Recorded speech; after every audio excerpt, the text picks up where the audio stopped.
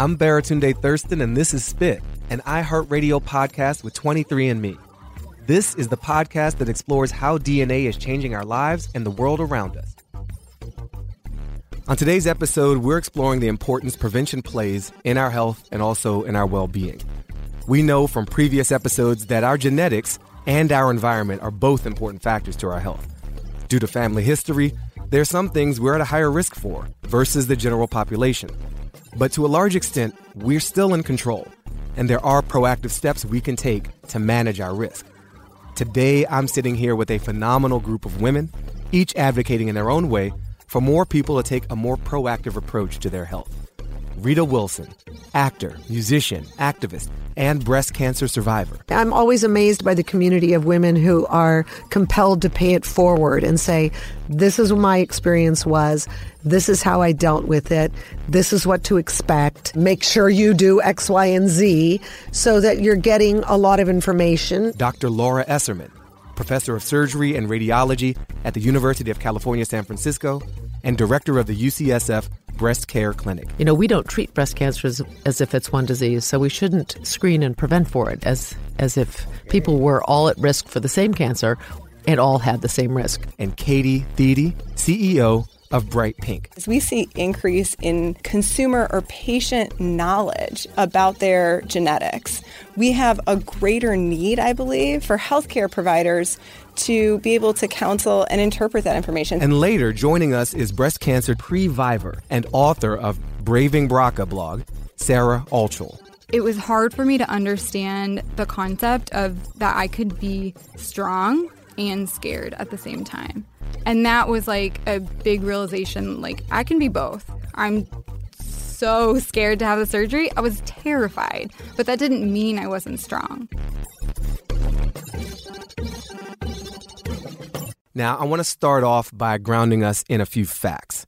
According to breastcancer.org, about 1 in 8 U.S. women will develop invasive breast cancer over the course of her lifetime. The good news is we're seeing a decrease in women losing their lives to this disease as a result of treatment advances, earlier detection through screening, and increased awareness. Still, 1 in 8 is high, and the risk nearly doubles if she has a first-degree relative, a mother, a sister, a daughter, who's been diagnosed with breast cancer. What most women don't know about are the BRCA genes and the tremendous risk variants in these genes that they can present. Women with a variant in a BRCA gene can see as high as an 85% chance of developing breast cancer and a 46% chance of developing ovarian cancer.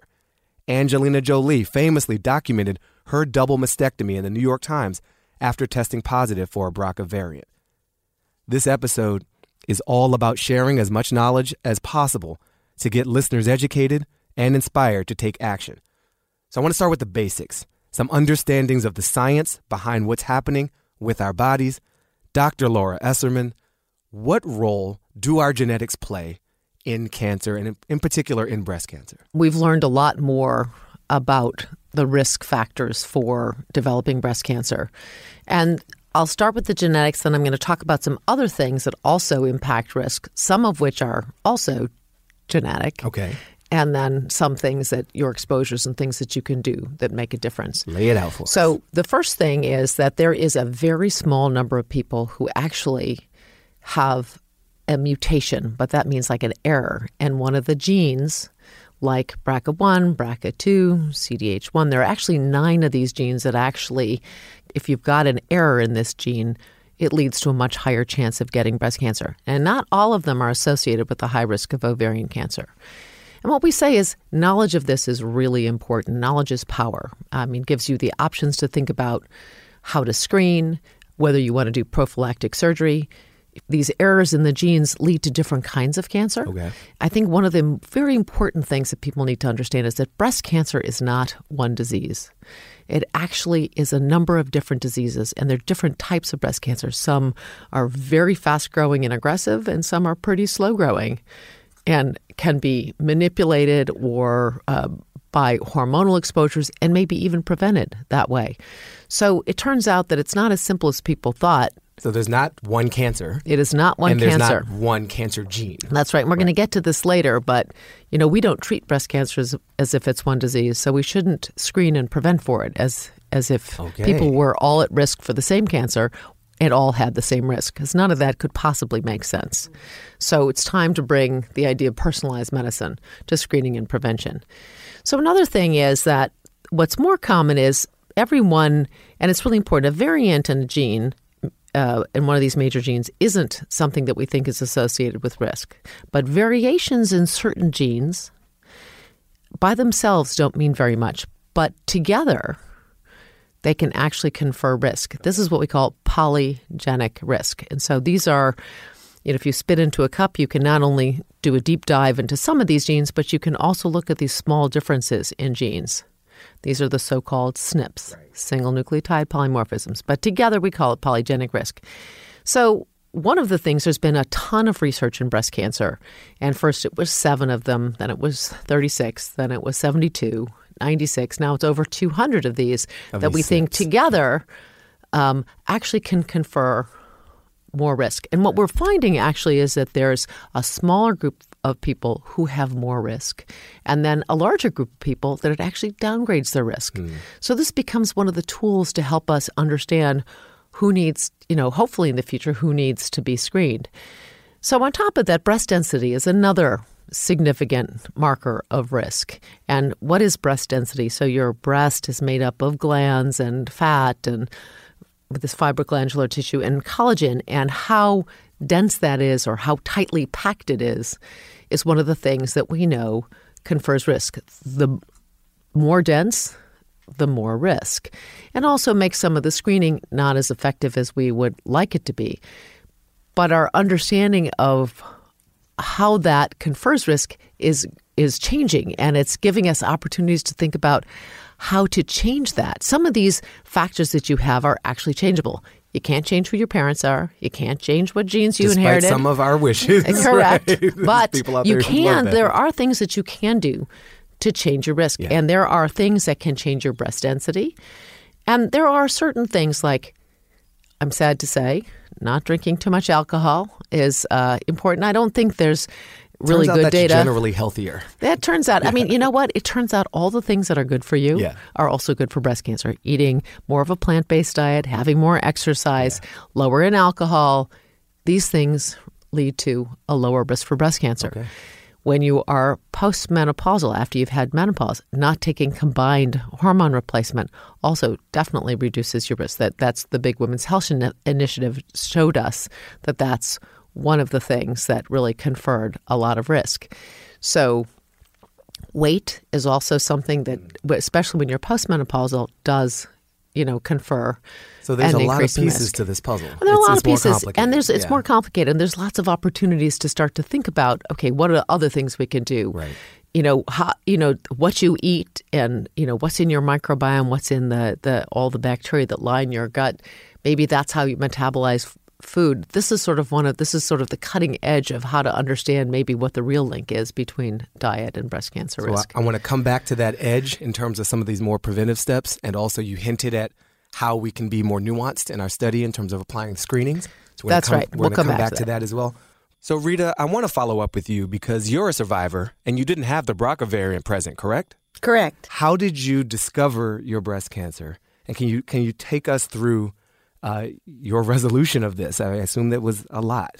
I had a benign fibroid adenoma when I was 27 years old, and it just got me alert to having a lump in your breast. And so I started getting regular mammograms when I was 40, and somewhere along the line, I was found to have a condition called lobular carcinoma in situ, LCIS.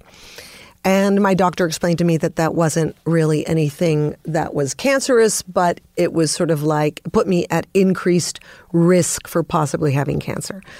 So his recommendation was to do my yearly mammograms and also a yearly breast MRI. So every 6 months it was one test or the other. So I was doing that regularly, and on one of my MRIs, it lit up. And so my doctor said, well, let's go in there and see what's happening. And we did a needle-guided breast MRI for a biopsy, and that came back as being what is called pleomorphic lobular carcinoma in situ, PLCIS. Whoa. So what that is if LCIS is like a round circle, and it's containable, PLCIS is like a paint splatter. You just don't know where those margins are, if there's anything to be there. But his Thanks advice, for the visual. That's very helpful with all the letters. Yeah. Right. So he suggested that I do a lumpectomy. And we did a lumpectomy, removing whatever that tissue was. And he said, well, we see PLCIS, but there's really very little known about that and the connection to breast cancer, except for that they often see PLCIS in conjunction with ductal carcinoma in situ, DCIS. So I had a question, and the question was, are there margins? And did you get everything? Because if you think you got everything, but you don't really know, he said, that is a good question. And we went back in and did a second lumpectomy. And the tissue still came back as PLCIS, and they said that they did not find cancer. Okay. I was I don't know. I really have to say, and I would say this to all women, trust your gut on things. You don't know why. But a girlfriend of mine who was a 2-time breast cancer survivor, and she's doing really well, she said, you should get a second opinion on your pathology. And I had never heard that before. I've always heard about getting a second opinion from your doctor, but never a second opinion on your pathology. And just break down, what is the distinction? Well, a doctor saying, here are my results. I have PLCIS, and what do you think I should be doing? And doctors giving you a second opinion on that. But my girlfriend said you should get a second opinion on your pathology, which is actually the tissue that's been removed in those lumpectomies.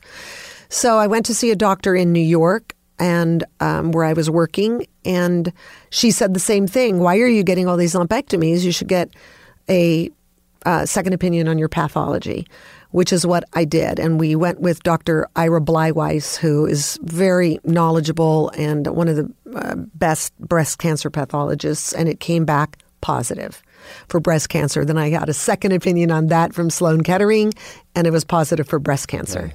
Wow. So it's a different type of doctor who actually is skilled at looking at the tissues and reading the results. Yeah. Right, exactly. And Dr. Esserman, you might be able to go into more detail about this, but because PLCIS is sometimes most likely found in the other breast as well, and would probably have meant that because I did have cancer, that would develop into cancer in the other breast, and radiation really wasn't an option for me. I went with bilateral mastectomy and reconstruction. But fortunately, I did not have to do chemo, and I didn't have to take tamoxifen because it was very, very early stage.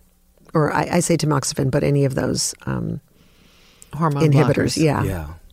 Thank you for sharing that, and I'm just glad you're here. Thank you. Thank you. You seem healthier and more vibrant and more alive than ever, and I'm glad you trusted your gut. One of the things, though, that Dr. Esserman brought up, and it's absolutely true, which is a real bummer, because when you get breast cancer, the one thing you'd like to say to yourself is, oh, thank God, give me my alcohol just to drink my way through it. It's a real bummer when you're told that, yes, you have breast cancer, no, you can't drink, limit your alcohol to 3 to 5 glasses of alcohol per week, which is a 5-ounce glass of wine or a 1.5-ounce glass of hard liquor. Not so much fun. Sounds like you did some detailed studying on that. But people, put soda water in and mix it with fun Stretch it drinks out. and Stretch make it it out. stretch it out. Put it in a fun glass. There's other ways to Yes. feel a little buzz. Yes. Katie, I want to bring you in from the Bright Pink perspective and your own perspective. Hearing this and knowing some of the mission of Bright Pink, how has this shaped your attitude and your actions toward a proactive approach on health, and particularly breast health. Well, thank you. First of all, Rita, thank you so much for sharing your story with us. And Dr. Esserman, I am such a fan. I think the work you're doing is incredible. So it's really a huge pleasure to be here. Bright Pink is a national nonprofit organization. Our mission is to help save lives from breast and ovarian cancer by empowering women to know their risk and then driving women who are at elevated risk to take risk-reducing action in partnership with a healthcare provider. And so, again, the comments that Dr. Esserman was making just really ring true for our organization, for the work that we do to try to empower women. And since Bright Pink's founding, the organization for the past 11 years has really been working to shift the national conversation from one of awareness and treatment to one of action and prevention. So Bright Pink, really empowers women to practice prevention, but we don't believe in a one-size-fits-all approach.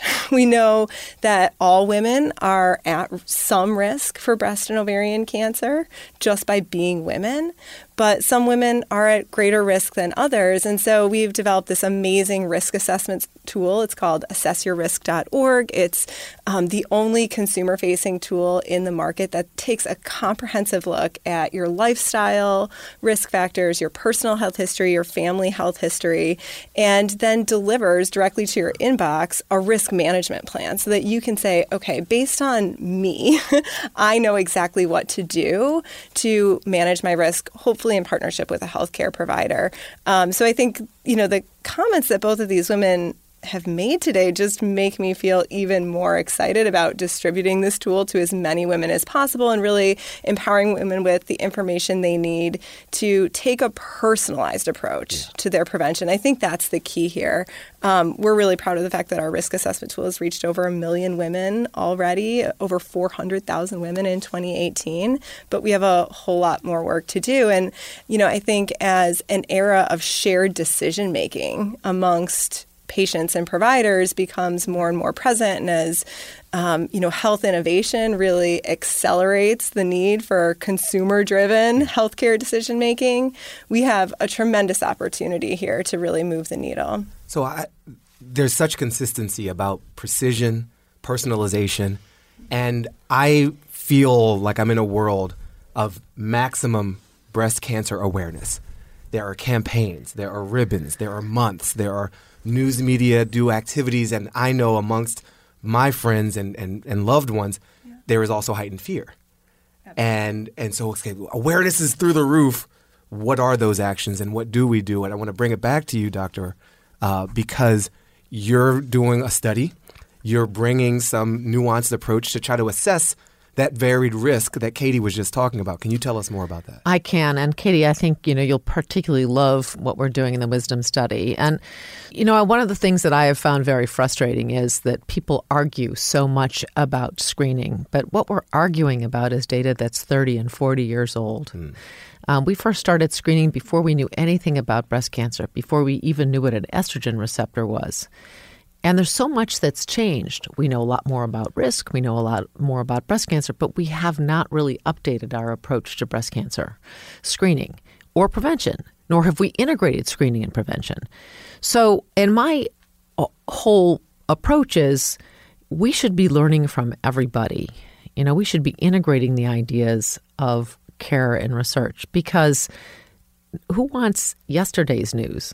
We want to advance the state of the art. This is what women deserve. Women deserve the iPhone 12 or whatever it might. It's like you skipped a couple of generations. I like right, that. Well, women deserve a phone that has yet to be invented. But that is right. So why should we settle? Yeah. And the thing about it is that And people have such strongly held beliefs. And yet, if you go around the world or go around the country, people have very different opinions. They're all looking at the same data. So what we need to do is generate the evidence to make better decisions. So we started this program called Women Informed to Screen Depending on Measures of Risk, the Wisdom Study. I see what you That's did there. quite an acronym. I see what Wisdom. you did there. We want women to share their wisdom, right? Yep. And so Yeah. the thing is, great. everybody gets a new idea and they just want to do it. But that does not actually move the needle. That's not going to stop the arguments. And people don't like getting caught in between. So we say it's a new day, generate some new data. We invite women. So we're testing annual screening starting at 40, which for many is the mantra. Right, that was Rita's program. Okay, right? but we're testing that against a more personalized approach. So taking everything we know about breast cancer risk to get a comprehensive risk assessment to tell people when to start, when to stop, how often to screen, and with what modality. Now, it turns out that you can ask lots of questions, but if you come from a small family, you're adopted, or maybe the disease might skip a generation, you wouldn't know. Not many people have one of these 9 genes that are mutated. But we actually have the technology to look now, and the cost of that has come way down. And the cost of being able to look at these SNPs has come way down. So why not start with the best that we have? Why not test comprehensive genetic assessment and looking at density and looking at it, but to set it up in a way that we can continue to learn? That's really the right thing to do. Yeah. Are And- insurance companies willing to do that, though? I think it always comes down to money. It costs money to get a BRCA test, which is the Okay. BRCA test. So let me right? tell you exactly. How can women be empowered to ask All right. for those? Well, so in this study, so we were very lucky. We got funded by the Patient-Centered Outcomes Research Institute. This was started by the Affordable Care Act to test, to help us learn better about common things, and screening is one of those common things. But they said, we're not going to pay for the test. Now, the genetic test is now come down to the price of a mammogram, right? So that where we can look at those 9 mutations plus the SNPs. But it's a different way of using it. And we're saying, let's start with it in the population, and we'll tell the few people who have that risk, we'll tell them. And we actually have built in prevention assessments to the top 2.5% to 5% of people at risk. Right. Now, people don't want to pay for that outside of a study, but we said, look, screening, we're spending $8 to $10 billion a year on screening. It is a lot of money. So why shouldn't we try and find a better mousetrap, figure out how to do it differently? And what we can do is say, by starting with this screening test, we can actually change the use of the downstream screening. And it actually, at the end of the day, personalized screening can be less expensive.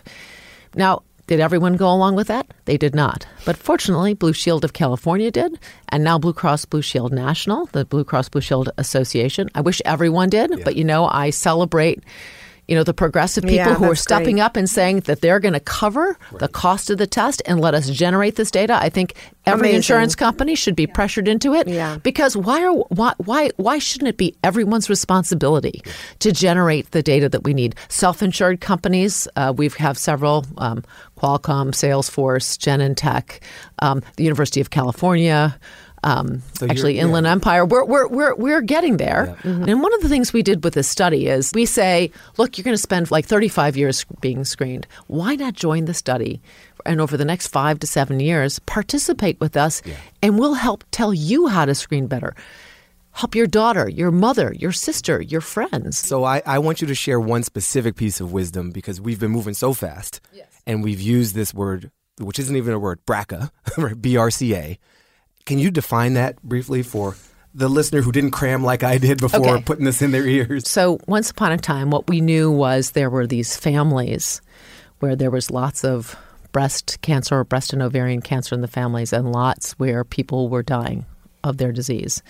And especially we were seeing families 3 generations or in young. So this is people who are at risk at much earlier, where the curve is shifted like 20 years earlier. And one of the researchers who was a pioneer in this area was Mary Claire King, and she identified the area of the gene in this one gene.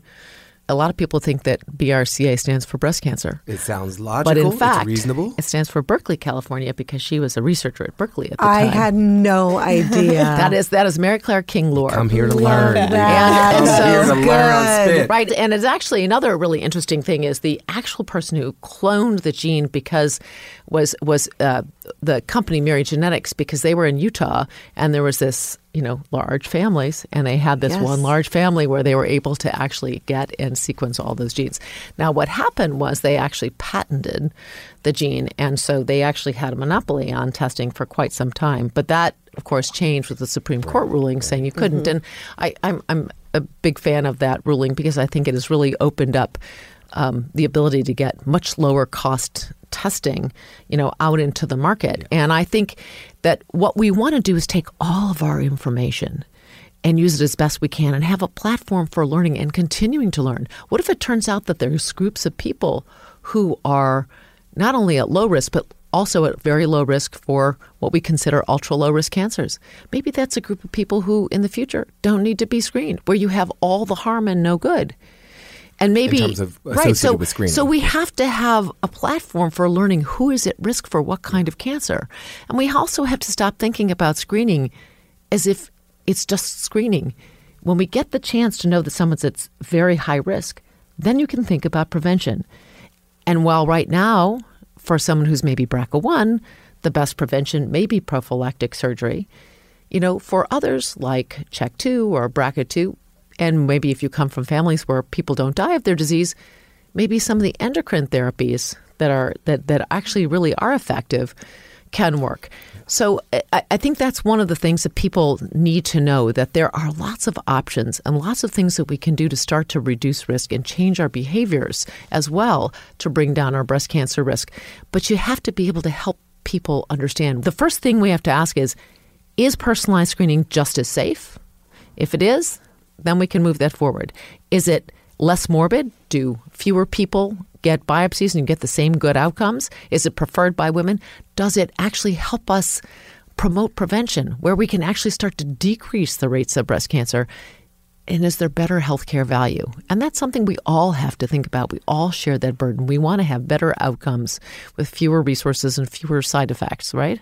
And fewer interventions. I just wanted to build on something that Dr. Esserman was saying. And I think, Rita, you asked such a great question about payers, right? And if there is coverage. And one of the things that we know is that health innovation is really democratizing access to health information. That's which is great. Amazing. Did you come up with that yourself? I can't take all the credit for it, but it's clever. True, Yeah. right? It's we have an absolutely true. amazing team at Bright Pink who thinks about this work all the time. We have to also democratize access to the interventions that are going Absolutely. to lead to better health outcomes. Well, and so I think that's something that we have to, continue to really push for and to advocate for if we're going to move the needle in this way for all women, right? That's the stuff I'm curious about, though. Like, what is it today that women can be doing that is part of prevention that they can take control over and actually do something about? Because I think women feel like you do the things like you said. I'm going to get a mammogram if I have a family history. I might get genetic testing to see if I have the gene. The Berkeley, California gene. That's one, right? But there's a number of them now, 9. But. Right. Well, and that's the other thing too. I mean, if it is less expensive, should everyone be getting it? I mean, we don't know. So that's what we're testing. So that's actually an important question. Should everyone be tested? Should this be the standard? Well, that's part of the personalized approach. We think that, in fact, it's great to be able to ask the questions about whether you should be tested. But actually, if the tests are really accurate, it's probably better even to do it. But to do that within an infrastructure so that the second you find something and the few people that might have it, you're ready to counsel them and set that up. So part of what we're trying to do is couple this with breast health specialists and people who can counsel and tell people, because you can't do it. It's like when you go to have an amnio and you have to do the genetic testing and counseling and you have to make those decisions, but you have a support team while you're doing the questioning before you agree to go in and get your amnio so that you're prepared for anything that might be found. Well, but so part of the problem is that it's pretty rare and people don't necessarily pay any attention, but really, is it really our obligation to really surface and help inform people with the idea? So we're letting people know it's possible we'll find this, but don't worry. The second, if we find it, we're there to support you and help you. And I'll tell you something else that's really interesting. Yes, the things that everyone can do, good for their health. Don't smoke, don't drink too much, exercise, eat more plant-based foods. All those things are great. But here's the other thing. There are some people who are at higher risk. And, we've spent hundreds of millions of dollars and years on prevention research. And the uptake of those preventive interventions are very, very poor. In terms of people actually taking the steps. That's right. Okay. And I think part of it is because we don't do a good job of identifying the people at the highest risk who actually really would benefit from it, or the groups of people for whom maybe we should be thinking about what are the things that we can do to reduce breast density. You take the people with the highest risk. There are some new things that are coming along that we can really study more effectively by really figuring out how to focus our preventive efforts on the people that are most likely to use it. So that's part of what we're trying to test in this personalized approach. So one of the themes that has come up in this podcast a lot is obviously the genetic testing component. It's kind of the anchor of many of the stories that we've been finding. And for you, Katie, and with Bright Pink, how has that access to genetic testing, and particularly your work with 23andMe, changed people's pathway to prevention?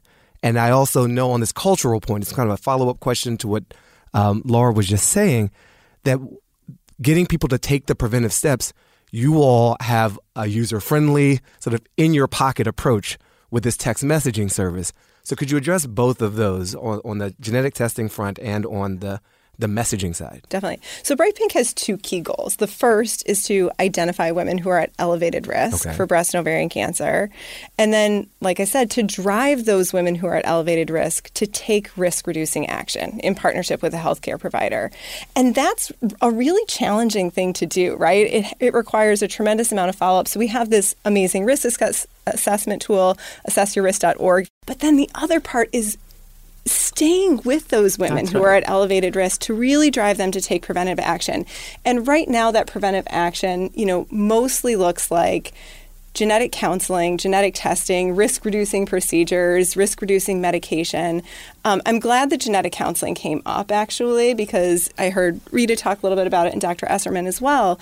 And genetic counseling is a rapidly evolving field as well. And there's so much demand. As we see increase in consumer or patient knowledge about their genetics, we have a greater need, I believe, for healthcare providers to be able to counsel and interpret that information. So genetic counselors exist. There probably aren't enough of them to meet the current demand as well as the increasing demand. So another part of Bright Pink's work, we're really a two-pronged organization.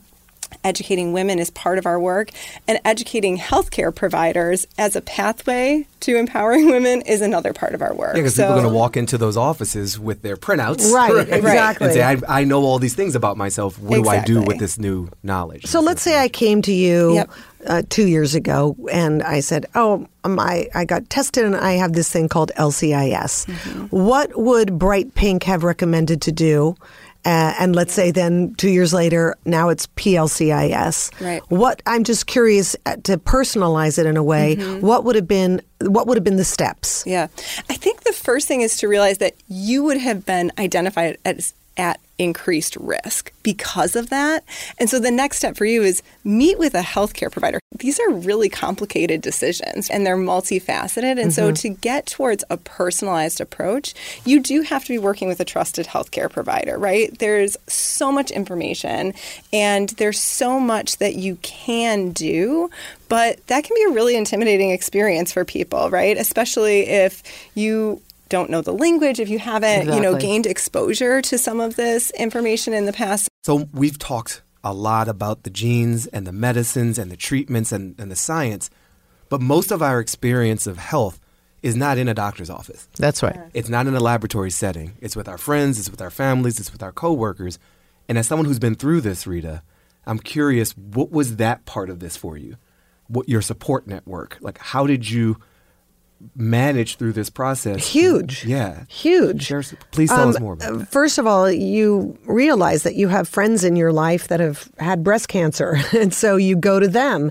I have one girlfriend who was BRCA positive and did prophylactic bilateral mastectomy and then later removed her ovaries and her fallopian tubes because she had a young child and her mother died of ovarian cancer and she didn't want to leave her son without a mother. So she was preventative.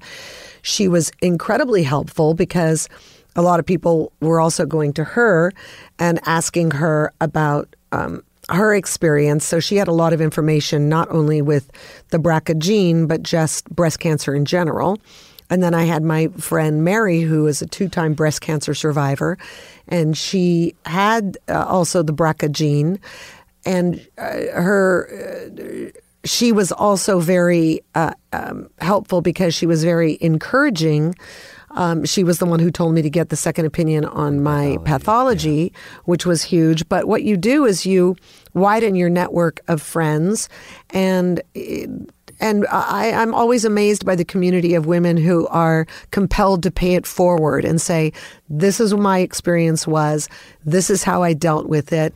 This is what to expect. Make sure you do X, Y, and Z so that you're getting a lot of information. One of the things I would say, and it sounds like, and I'm going to say this so many times, this podcast if possible, assessyourrisk.org sounds like an amazing place to go to get information, because so many times I think women don't ask all the questions that they should be asking. And in my case, I did ask questions, and sometimes I got an I don't know from my doctor, the original doctor. And the other thing I would say is that in your community, that community, whether it's the medical community or your friends, in the medical community, I would say make sure that you have a great team, because this case, the team of pathology failed miserably. And that's really important. How many women would know to go get a second opinion on your pathology? I had never heard that before. And so that was bad. That was a team member that failed. And I think when you're going into something like this, you have to be able to confront something. You have to be able to ask questions. You have to be able to demand something if you want it, and you have to insist on it. I remember when I was getting my mammograms, and insurance companies didn't want to do an ultrasound after having a mammogram. They'd say, why would I do that? Your mammogram is clean. But sometimes a mammogram is not going to be showing the lump that an ultrasound can get. Because I was high risk, or let's say higher risk with LCIS, they were giving me an ultrasound. But a lot of women wouldn't know even to ask for that. And a year can go by, and now you've had a tumor growing for a year, and they're catching it at the next mammogram. And I have friends who got breast cancer because they were, oh my gosh, I thought my mammogram was yet last year, but it actually 2 years or 3 years had gone by since I had my mammogram. I kept a schedule, a religious schedule on my phone. This is when I'm doing my mammogram. This is when I'm doing my MRI. It was always the same time every year. And I think that's an important thing for women to do too, is make sure that you're going and you're checking that schedule and you're staying on it.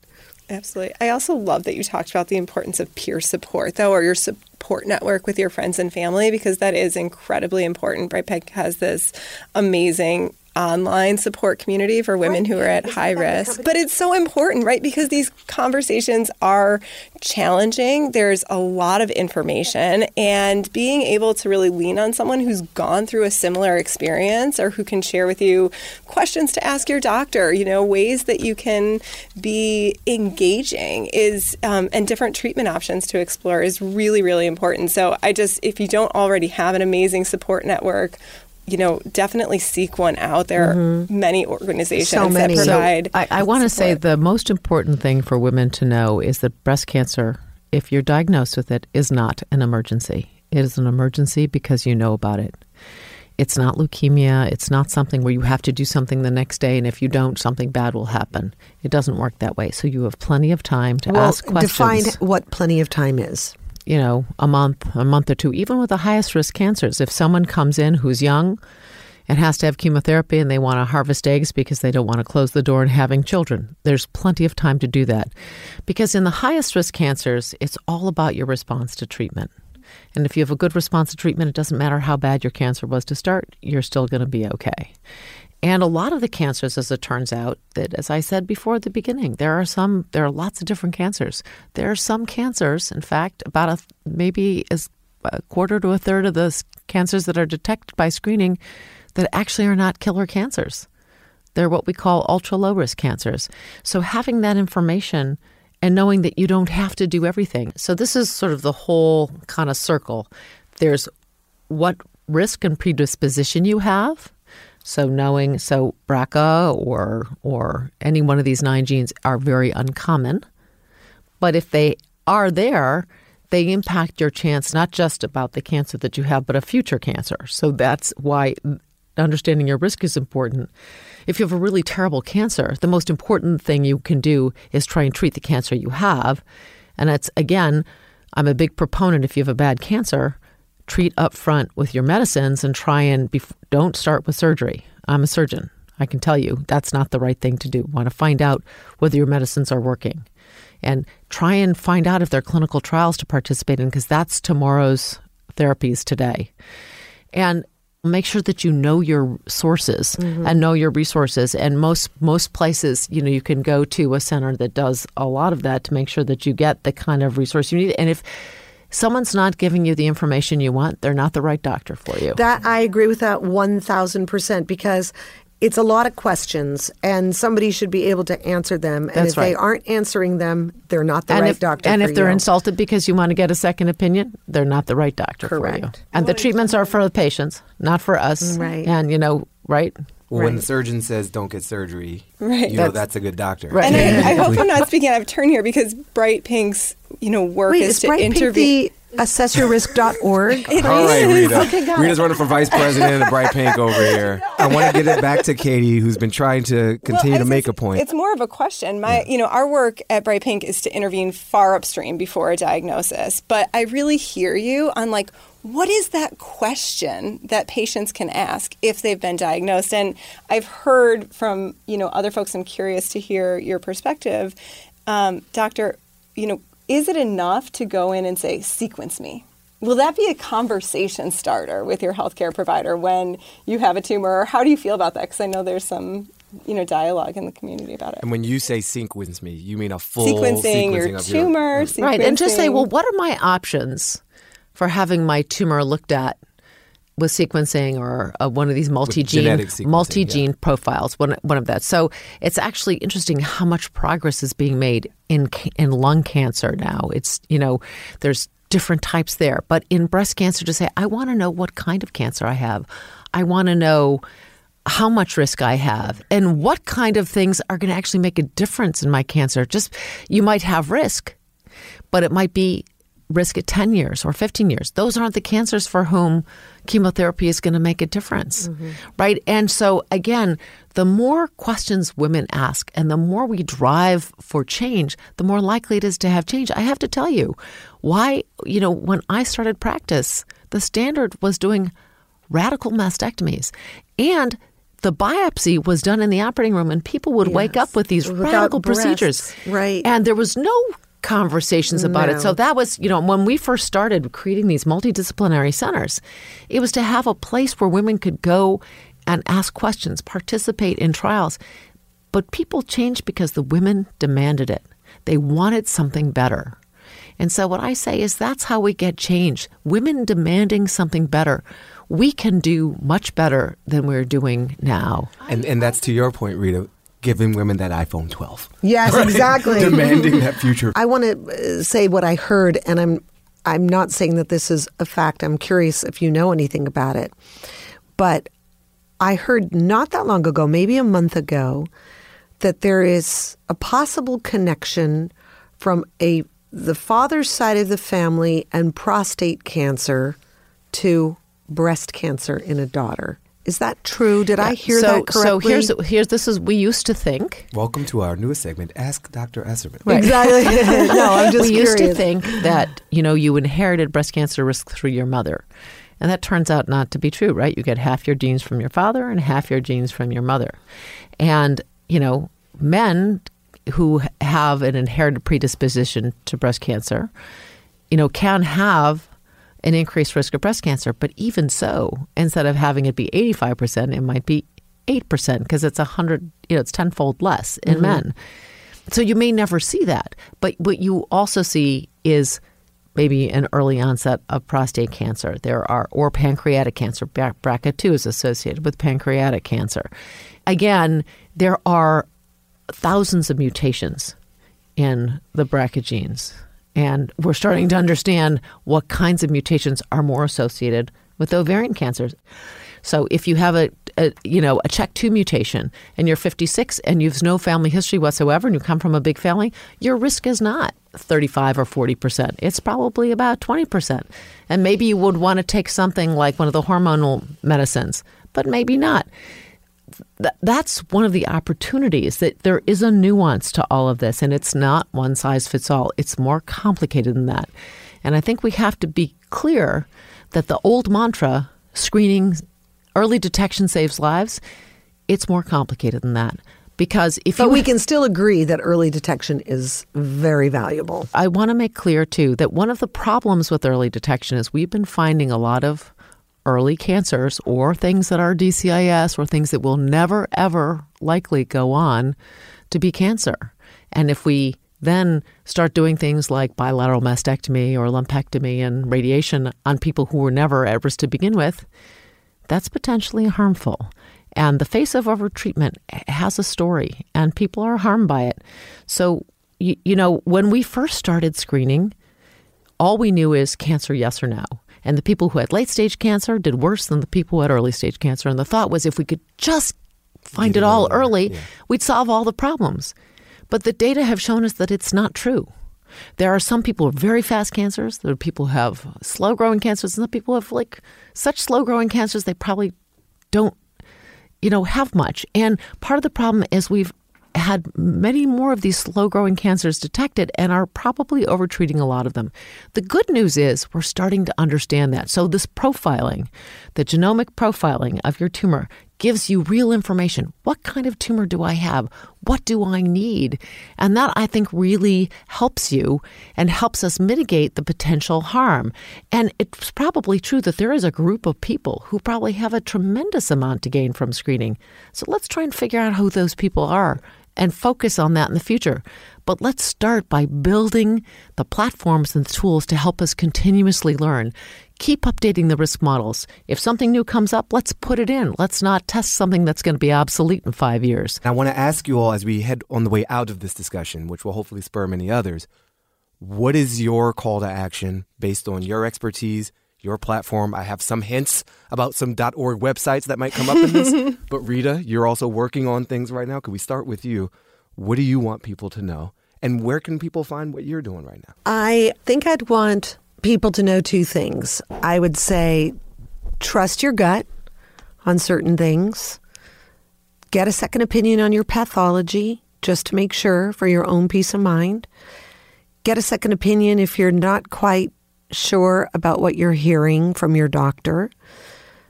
Talk to your community of women who maybe have gone through this and could be informative. And when I say that, I mean people that are going to be informative with information and not bad information, because sometimes that can be depressing. We have been involved with an organization called Women's Cancer Research Fund that is now partnered with Breast Cancer Research Fund. And I would look into those things that are about what your risks really are. I would look at your diet. I would look at your alcohol consumption, because even post breast cancer, alcohol consumption is very critical. But before, it is a contributing risk factor. So I would look at that, and sadly, unfortunately, you might have to cut down on your booze. And are there any creative projects that you want people to know about as well? Yes, yeah. I have a new album out right now called Bigger Picture. Well, that's appropriate given our discussion. Yes, and it was sort of a lot of the songs that I wrote on that were relative to when you're going through something really critical in your life. I'm very thankful to have songwriting as an outlet, but it's also, I really feel that music is so healing. I went to music so many times when I was going through treatment and recovery and diagnosis and all of those things, because it was absolutely like an escape for me. So that album is called Bigger Picture. And for those of you who like music, I'll be at Stagecoach on April 27th, which is going to be super fun. I just made my debut with the Grand Ole Opry, so hello. That was pretty great. All right. Katie, same questions. What do you want people to walk away with to know? Where should they go? Yeah, so we've already talked about assessyourrisk.org, but definitely complete the risk assessment and then share it with a woman that you love or many women that you love. I think that's really, really important. For healthcare providers who are out there who might be tuning in, Bright Pink has developed this incredible e-learning platform where you can get CME or CE accreditation.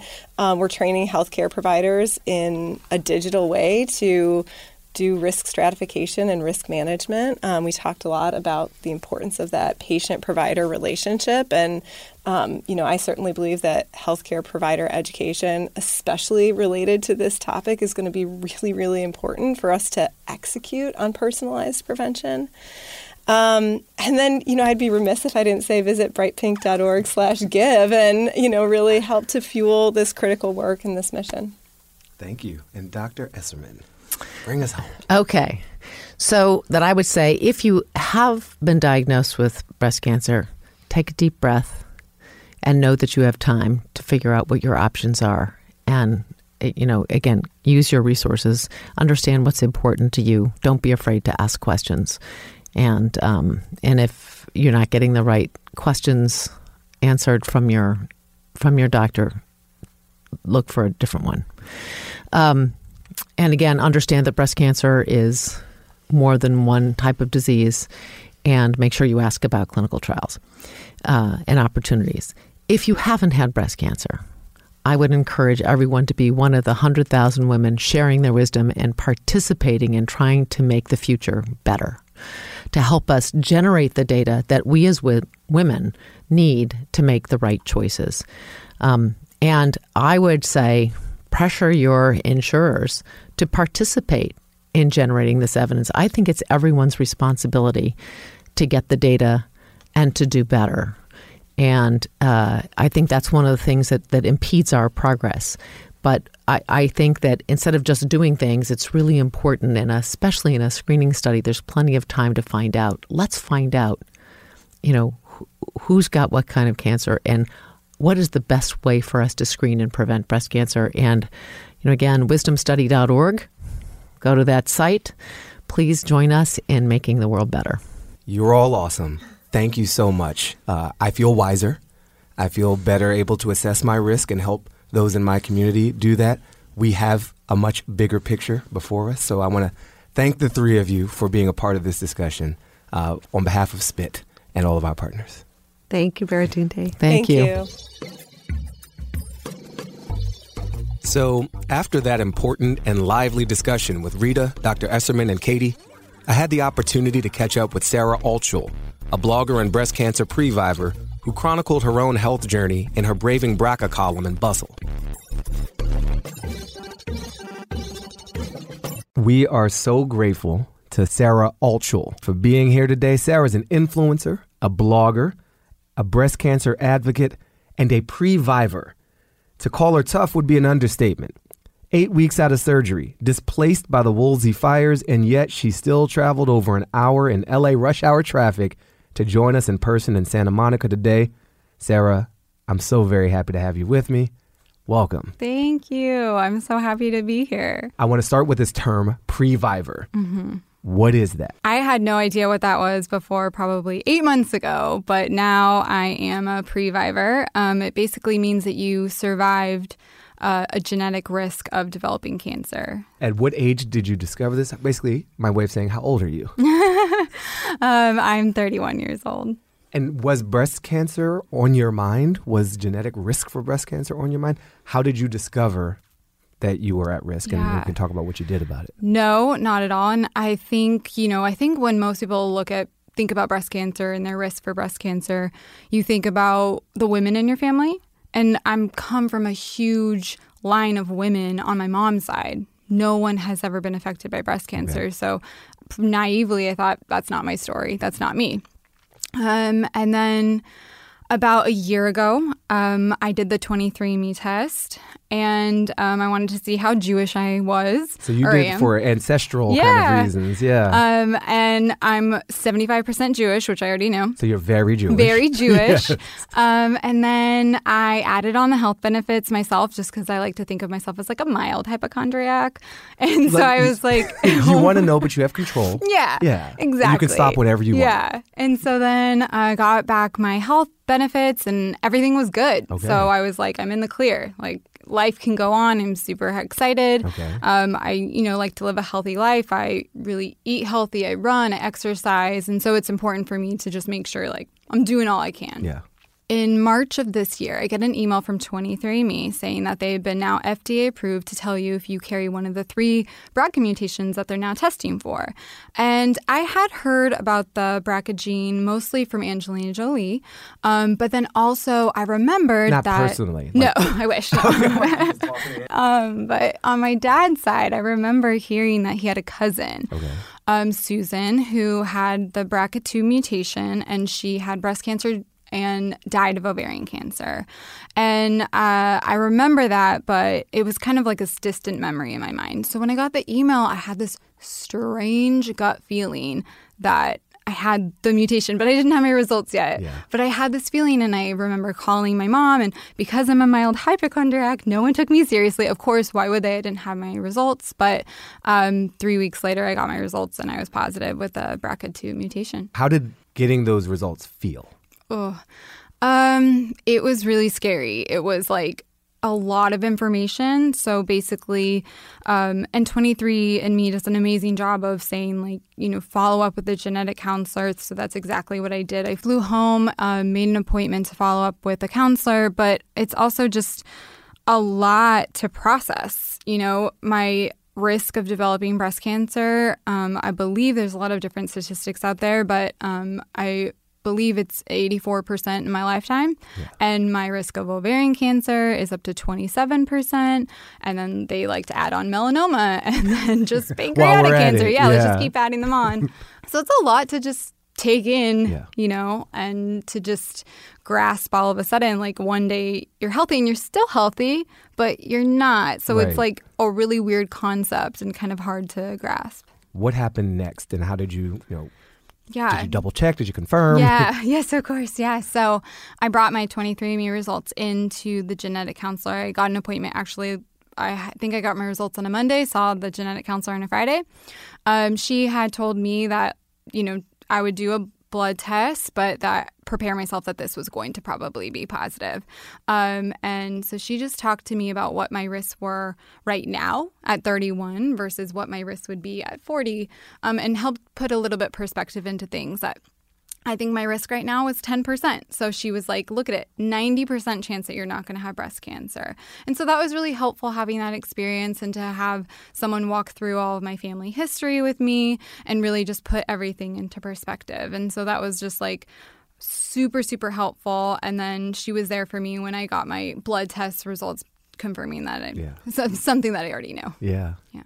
What was the action you decided to take with this new information? So immediately when I knew my risks, I knew 100% that I was going to have a preventative double mastectomy. Like there was. And how did you jump to that? Yeah. You said you knew 100%. Yeah. So you went from 0 to 100 on this one. I'm a quick mover. Yeah. You really have two options. You have surveillance, where you can every 6 months, I would go have a mammogram, breast MRI. I would have a pelvic ultrasound and blood work.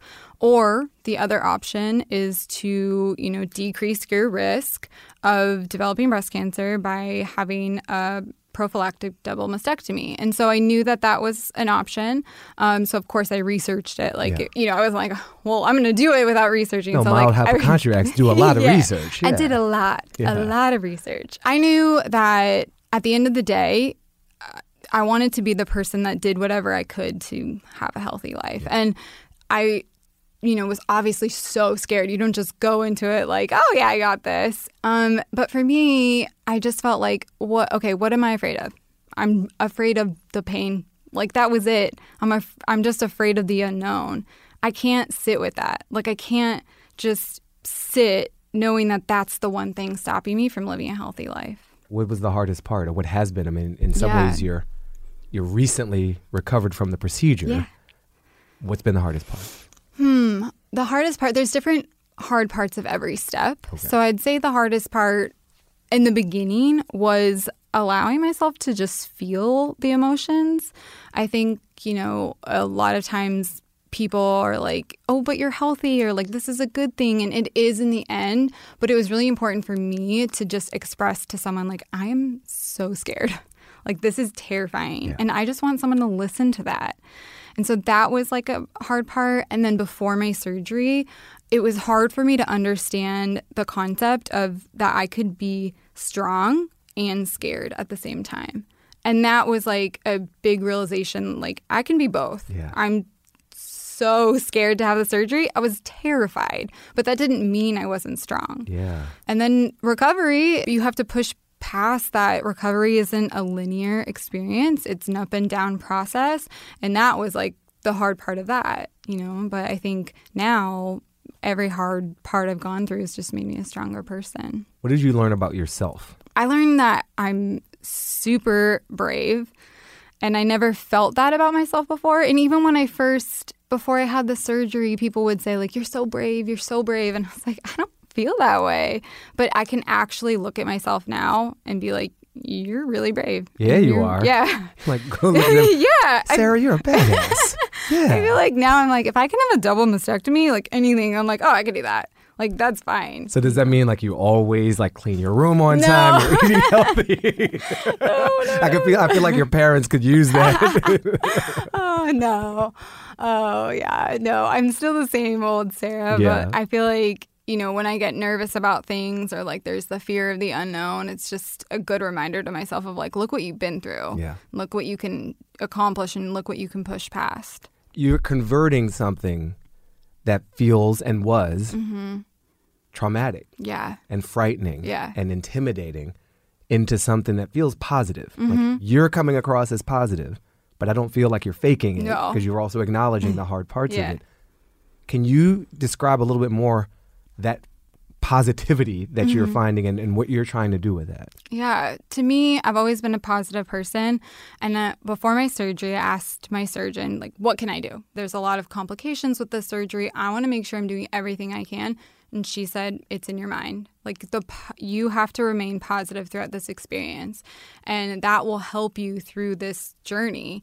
And I was like, okay, if that's what she said. And, there are hard times, but if you can look past that and at the end of the day and look at how far you've come, to me, it's like, that's priceless. And I want to share that with other people out there that they are not alone. There's this amazing community of other women that I've been able to turn to, and I want to be that for someone else. Yeah. Like random people from all over will message me like, what size implants should I get? Or like, tell me about your experience, or like, how painful was it? And I want to just share all the knowledge I have and be there for them. And so I try to just take what has happened to me and make meaning from it and help other women. You've been through something that a lot of people have heard about, that some people fear. What would you want most women to know that you didn't know before you went through it yourself? I was so scared of the surgery, and, it is scary, but if I can do it, and I tell everyone this, I am afraid of everything. I'm afraid of needles. I'm afraid of literally everything. And so I just feel like if there's one woman out there that's wanting to do the surgery but is scared, that it's going to be okay in the end. And you can push past that fear. Yeah. And, you can get through this. Are you still checking your 23andMe profile? Oh, yeah. Oh, yeah. I'm waiting for more updates. I want all the updates on everything. It's still 75% Jewish, but see what else gets added on top of that. Is there anything that a listener right now could do to help? Yeah. They can get a 23andMe test. I mean, that's, I would have never sought this test out if I didn't do I would have never known this information. Right. I think that's that part is mind-blowing to me. No doctor ever told me that if you're Jewish, Ashkenazi Jewish, your chance of having this gene is 1 in 40. And the first time I found that out was when I got my results from 23andMe. And so I think for me, I don't even know if I like grasped it that much or even knew to like go get a test on my own. And here is this test that I did for fun, and I can see if I also have these mutations. And so I think if someone's curious and, you know, they have the opportunity to do it and it's so easily accessible, then knowledge is power. Boom.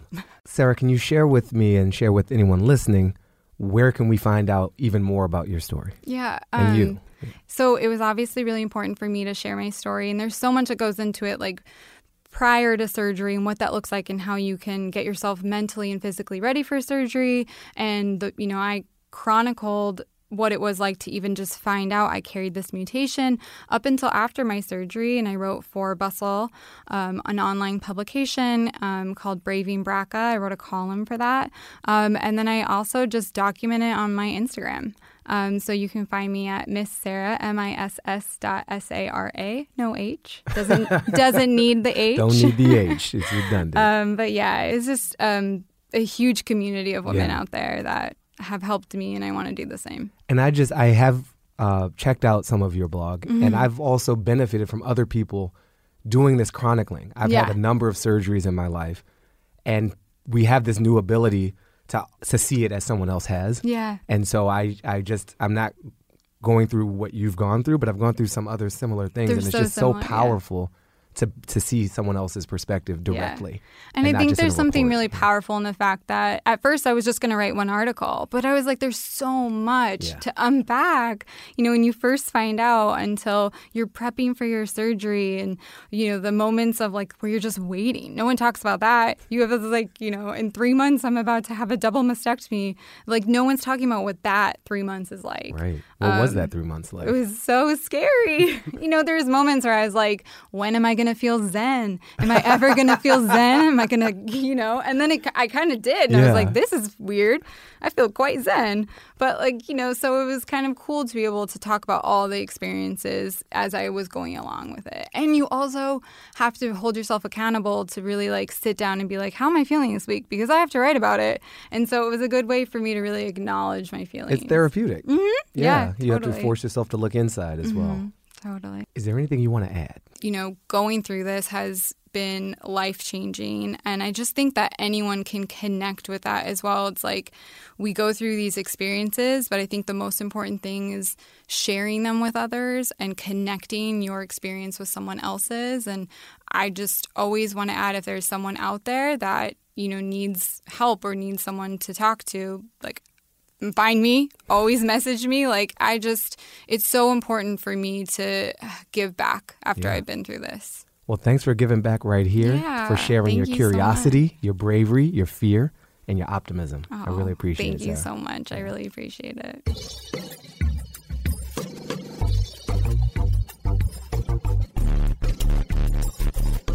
Want to dig in more on today's topics and guests? Check our show notes. And if you enjoyed the episode, share it with a friend, all your friends, and be sure to leave a review.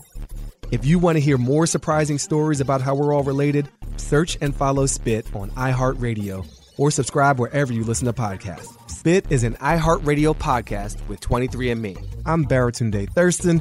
You can find out more about me at baratunde.com or sign up for my text messages. Just hit me up at 202-902-7949.